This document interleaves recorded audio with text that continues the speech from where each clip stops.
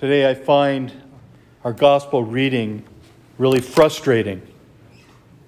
Not because of what the Lord was able to do, because that's remarkable, but it puts me in an awkward position as a priest. Because as my role as a priest, I'm to go out and heal people, bring them the compassion and love of Christ. But I've been told by my doctor, because of my age and health, I cannot do that. And it's frustrating. When I talked to my endocrinologist and said, I'm really stressed out because of this, he says, that's part of what's happening in our world today. But you have to remain safe.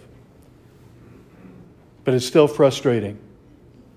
And I think all of us have a bit of that frustration in our lives today. Not being able to reach out to other people. Not being able to shake hands at church. Not being able to have that one-to-one contact that is so important. We know when a child is born, the first thing they want to do is give the child to the mother.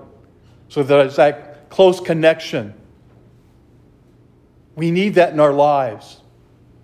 We can't always remain at a distance from others. That's immoral.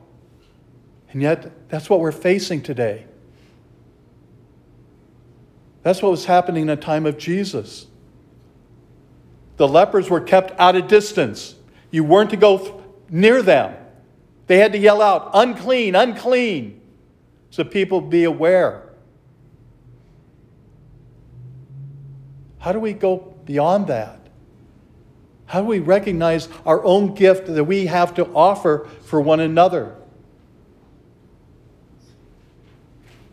We need to pray that this pandemic gets over quickly. We have to stand up for who we are as people of faith. It's frustrating, too, that our society is saying everything that we do is wrong. We have been taken off of Facebook because they find that something we do on our webpage or through the broadcast goes against their community standards. Probably because we stand for life. Because we're against a lot of things that are happening in our society today. If we don't stand up against the corruption, against the evil that is around us, we are going to be lost. And the Lord wants anything but that. He doesn't want us to be lost children. So we have to have the courage and the strength through our prayer, through our love for one another, to stand firm in the faith that we have within us. And be that witness. That's all the Lord asks, is for us to be a witness to His presence in our world. So let us stand up. Have the courage to be Christ for our brothers and sisters.